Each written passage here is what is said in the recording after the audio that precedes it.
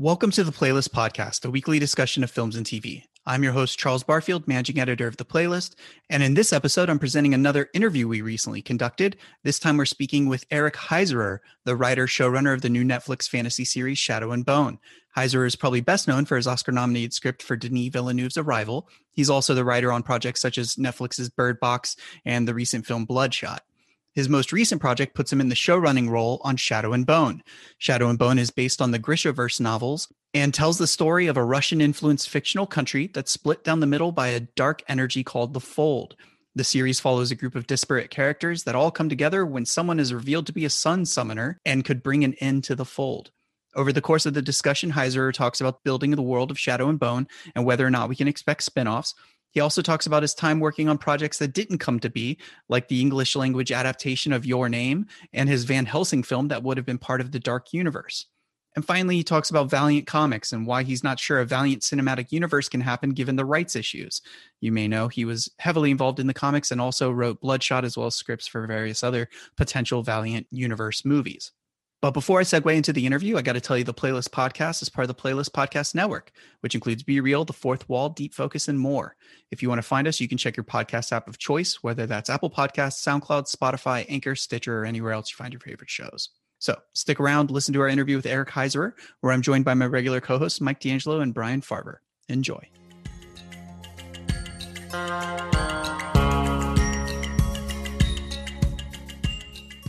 I want to thank Shadow and Bone writer, showrunner Eric Heisserer to the Playlist Podcast. Thanks for joining us.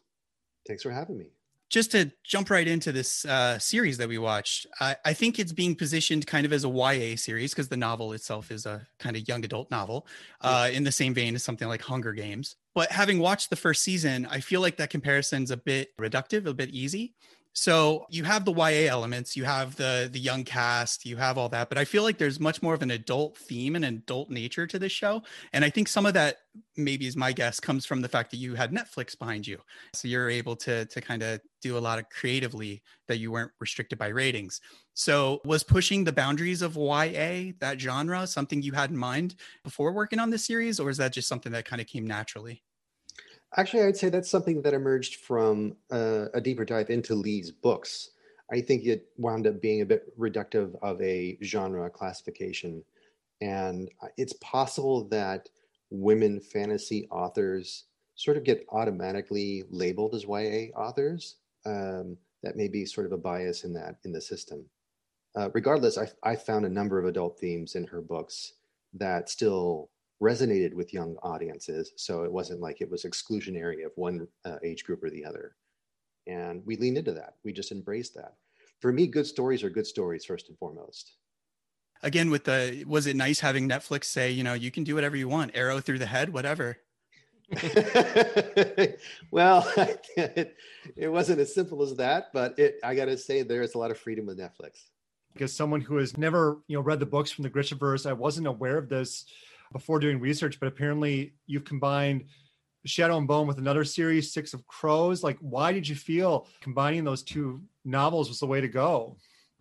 Well, she's done quite a few novels by the time Netflix had given us the green light. And one of the interesting things that she does is cross-pollinates her characters in later books so that you find guest appearances of some characters from one set of books into the other, and vice versa. But we didn't have any of that in the original Shadow and Bone trilogy. And I was hungry to try and introduce that early on and just get the audience excited about that kind of interaction. It really wasn't a case of thinking, well, maybe we'll do a spinoff series later. It feels more like all the characters live in this world at the same time. It's just that, when she wrote her first book, she had no idea if she'd be back to the table for a second or not. And here's a chance for us to say, look how far you've come. And let's think about where these characters are in the time of Shadow and Bone. Because another thing that we had to deal with is the fact that the first trilogy, the Grishaverse trilogy that she started with, takes place a couple of years before the events of Six of Crows.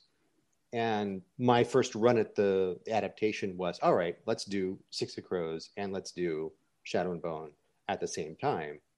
And Lee was like, oh, honey, that's not going to work. You really can't introduce a magic system and then a magic system on steroids at the same time because your audience has really no sense of scale. They have nothing to sort of grasp onto and understand where you're coming from. And secondly, the events in Six of Crows, it's really about a drug that significantly boosts the power of a Grisha, like enormously. It turns them into sort of a nuclear weapon of whatever their power type is. And then they crash hard, and it's bad for everybody. And she says, if we have that in the same time as our villain from the Shadow and Bone series exists, a shadow summoner, and those two get together, the world is dead. Like, there's no coming back from that. You can't stop that. So let's be careful about that. And the next question would be, what do you want to do? And so I realized I'd sort of painted myself in this corner of inventing a prequel novel worth of story for the characters in the Six of Crows, at least some of them at the start, that would explore the origins of their behaviors and some pieces of their history that you really didn't get a chance to learn about when you're dropped into their story in Six of Crows.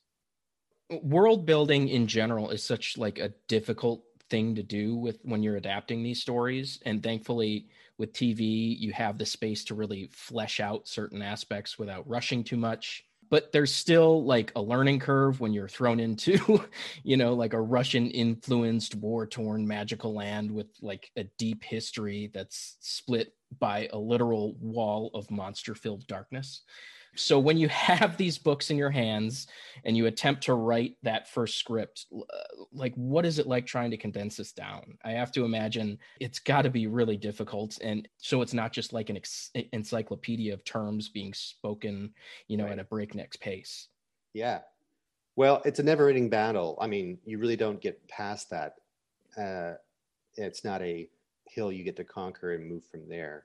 Yeah. Because you have to take into account people who haven't seen any of this before, haven't read any of the books, and are going in cold, and consider that.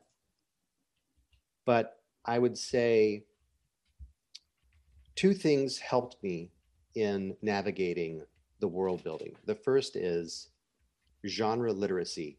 We have an audience today that is far more accepting of this kind of sweeping fantasy genre, of worlds that they have really no touchstone for going in, and they hit the ground running with their characters.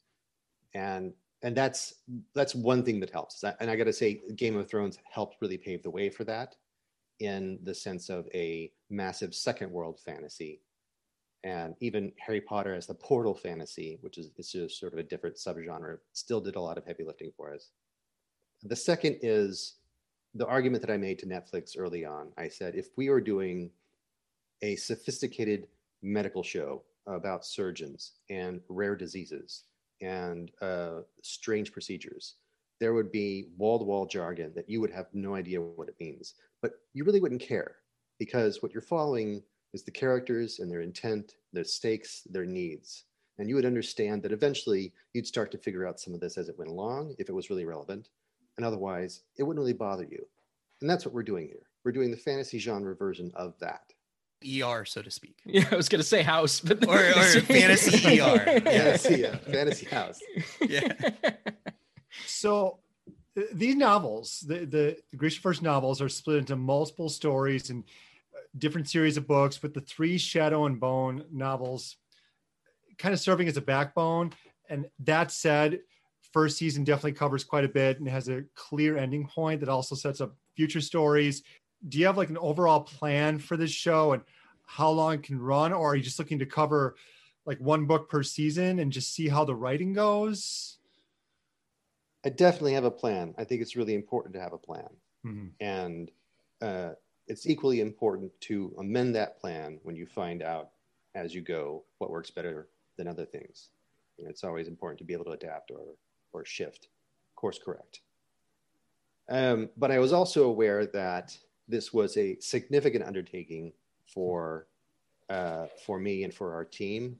And Netflix was clear, let's just get one under your belt. Let's just see how that does first. And then we'll talk about more.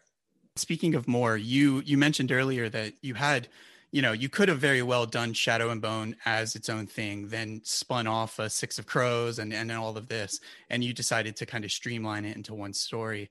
Is that something you think? Obviously, we can't predict the future, but let's say this is a big hit. Do you see spinoffs? I mean, there's plenty of content there, obviously, that she's written. Spinoffs an option, or would you like to keep this kind of localized into Shadow and Bone? Well, prior to the success of The Witcher, I would say it's all the mothership show, really. That's all you need. But I have opened my eyes to the fact that there are plenty of side paths you can take and other avenues that you can follow, characters that end up being their own stories and their own series, rightfully so. So there's room for that, as you said, absolutely. And really, that's just a testament to Lee. She'd done 10 years worth of world building and character development in this space. Let's give ourselves some elbow room. Yeah. So switching gears a bit, I have to ask about some news that we had several years ago that you were going to adapt an acclaimed anime film, Your Name, into a live action English language feature with J.J. Abrams attached as well. Obviously, it was recently reported that Minari's Lee Isaac Chung has, taken over the project, but I'm curious what your thoughts are when it comes to adapting Japanese anime for live action, especially for English speaking audiences. So several folks have tried this over the years, and a lot would argue that they've failed. Do you think there's a trick to it? Did you not see a way forward with it? What happened in general with that project? I'm extremely proud of that script, and Yeah. I'm very excited to see what Lee's going to do with it. I think he has such a big heart, and it matches his vision. So I'm very thrilled to see where it goes from here. But it's a long process, and these kind of adaptations require a lot of care and a lot of iteration to make sure that you get it right. And there are also, of course, a lot of voices in the room as well. Toho had been intimately involved in that from the start, and they have a definite set of beliefs on what makes the story work. So it's a high bar, but I can tell you that it felt to me like some of the best work I'd done since Arrival. Oh, wow. High praise. Yes, high praise. For us, that's high praise. So I'd be remiss if I didn't mention Valiant Comics. I'm a big comic book nerd. Yes. And you're pretty much involved with the writing for Valiant during its, I guess, most recent reboot several years ago.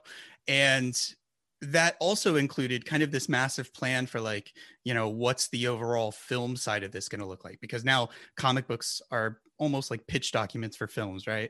And so Sadly, yes. Yeah, they are. It's true. But so you obviously, we saw Bloodshot last year, and that film unfortunately was hampered by the pandemic as far as global box office and all that stuff. But you've been attached. Your names have been brought up, obviously, with the comics and a deep history there, but also with some adaptations of the Valiant universe. So what are your thoughts on the future of the Valiant universe when it comes to films? And do you see this as something that we can maybe think as part of the future?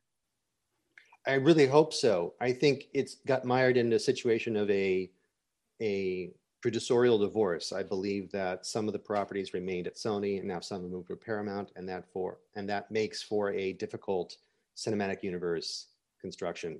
It's not impossible. It just makes it a little more burdensome. And I don't know if they know a way through with that. I can tell you that creatively, it was one of the best times I had in business working with Dinesh, Shamdasani, who was the president of Valiant at the time. He was the smartest guy in the room a lot of the times, and carried around this encyclopedic history of all the Valiant characters, and really allowed for a lot of fun experimentation. I wrote several drafts of Harbinger for them as an adaptation that we thought might be the first movie out until Bloodshot suddenly got put on rocket boots with the and those rocket boots are Vin Diesel. And the rocket boots are Vin Diesel. Yes, yeah. Correct. And it went from a theoretical film to we're shooting now. Oh, okay. Yeah. And look, there's a lot of love and there's a lot of fun interconnected work that we had done with those scripts, and even in talking about a few other titles that I wasn't going to write, but I was excited about seeing integrated. We wound up doing script swaps with other writers of like, oh, can I use this little bit from my script here with your characters and vice versa. It was a fun puzzle to start to put together. And who knows, it may come back.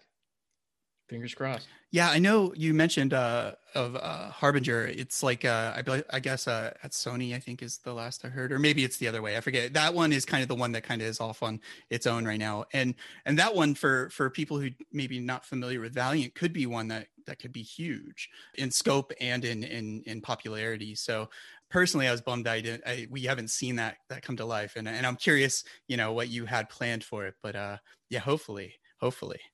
Yeah. Fingers crossed. It was a fever dream of an experience. I mean, just those characters and the combination of power and trauma, and how that ends just makes it a very incendiary, no pun intended for flamingo, but very incendiary kind of situations. Kind of building off of that, we know Marvel basically runs the universe right now, and DC's trying its best to catch up. So do you think there's space in film and TV for a third major superhero universe like Valiant? And what do you think kind of separates, for those who haven't read, what separates Valiant from the big two, so to speak? That's a really good question. And I think it comes down to tone and theme, that you really have to show that you're a different flavor ice cream. It's still going to be ice cream, but if you have people that loved going there for it, then you can offer something that they can't get with the other two majors. And Valiant, with voices like Josh Dysart, who certainly really reinvigorated the Harbinger brand, and Jeff Lemire and Matt Kent, like these guys really created a new world in that sort of that second age of Valiant characters that I think allow us to understand the thematic and the political bent that a lot of these stories take, and why they tread ground that's a little different from the DC or the Marvel. Speaking of shared universes, you were originally involved in Universal's Dark Universe and a writer for a new Van Helsing film. I think that's correct. Like, what do you think of how that cinematic universe, like why do you think it died so quickly? Was that a shock for you when that happened? No.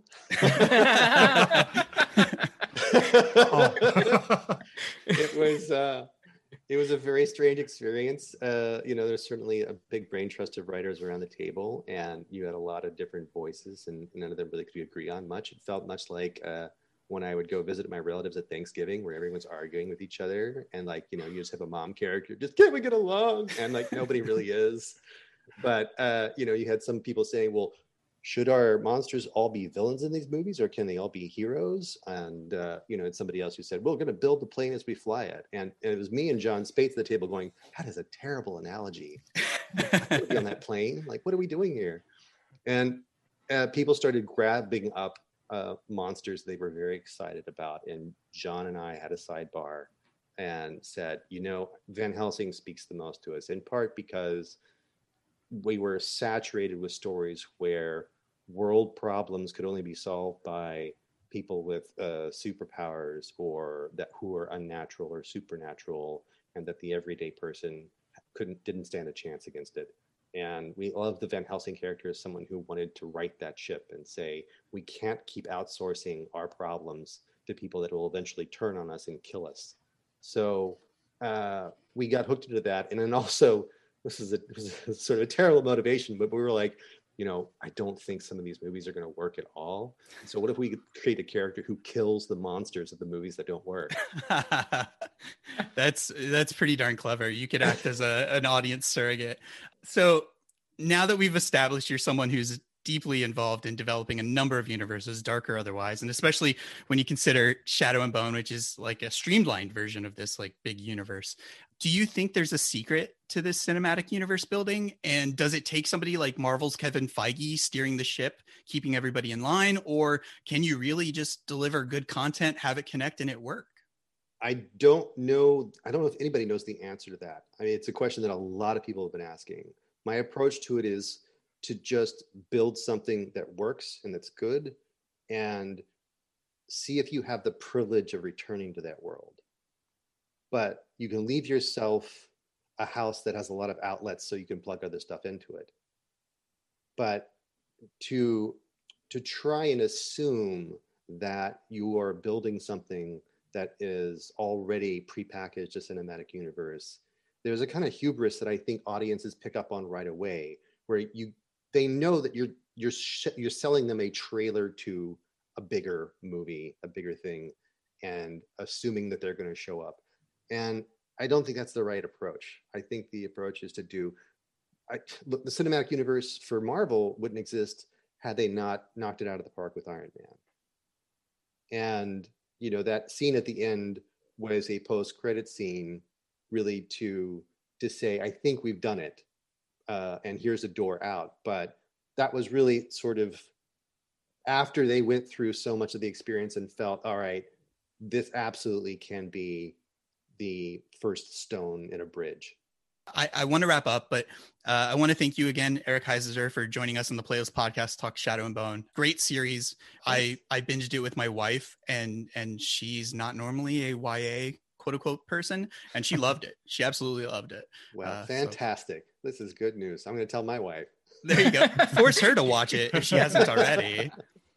I mean, let's hope she supports you. But yeah, so if you're someone out there who enjoys fantasy storytelling and looking for something to scratch that Game of Thrones itch with like great action, thought-provoking politics, and decidedly less creepy sex, then Shadow and Bone is really it. And it hits Netflix on April 23rd. So there you go. So thank you again for joining us. Thanks. Thanks, Eric. Have a good one. Thank you.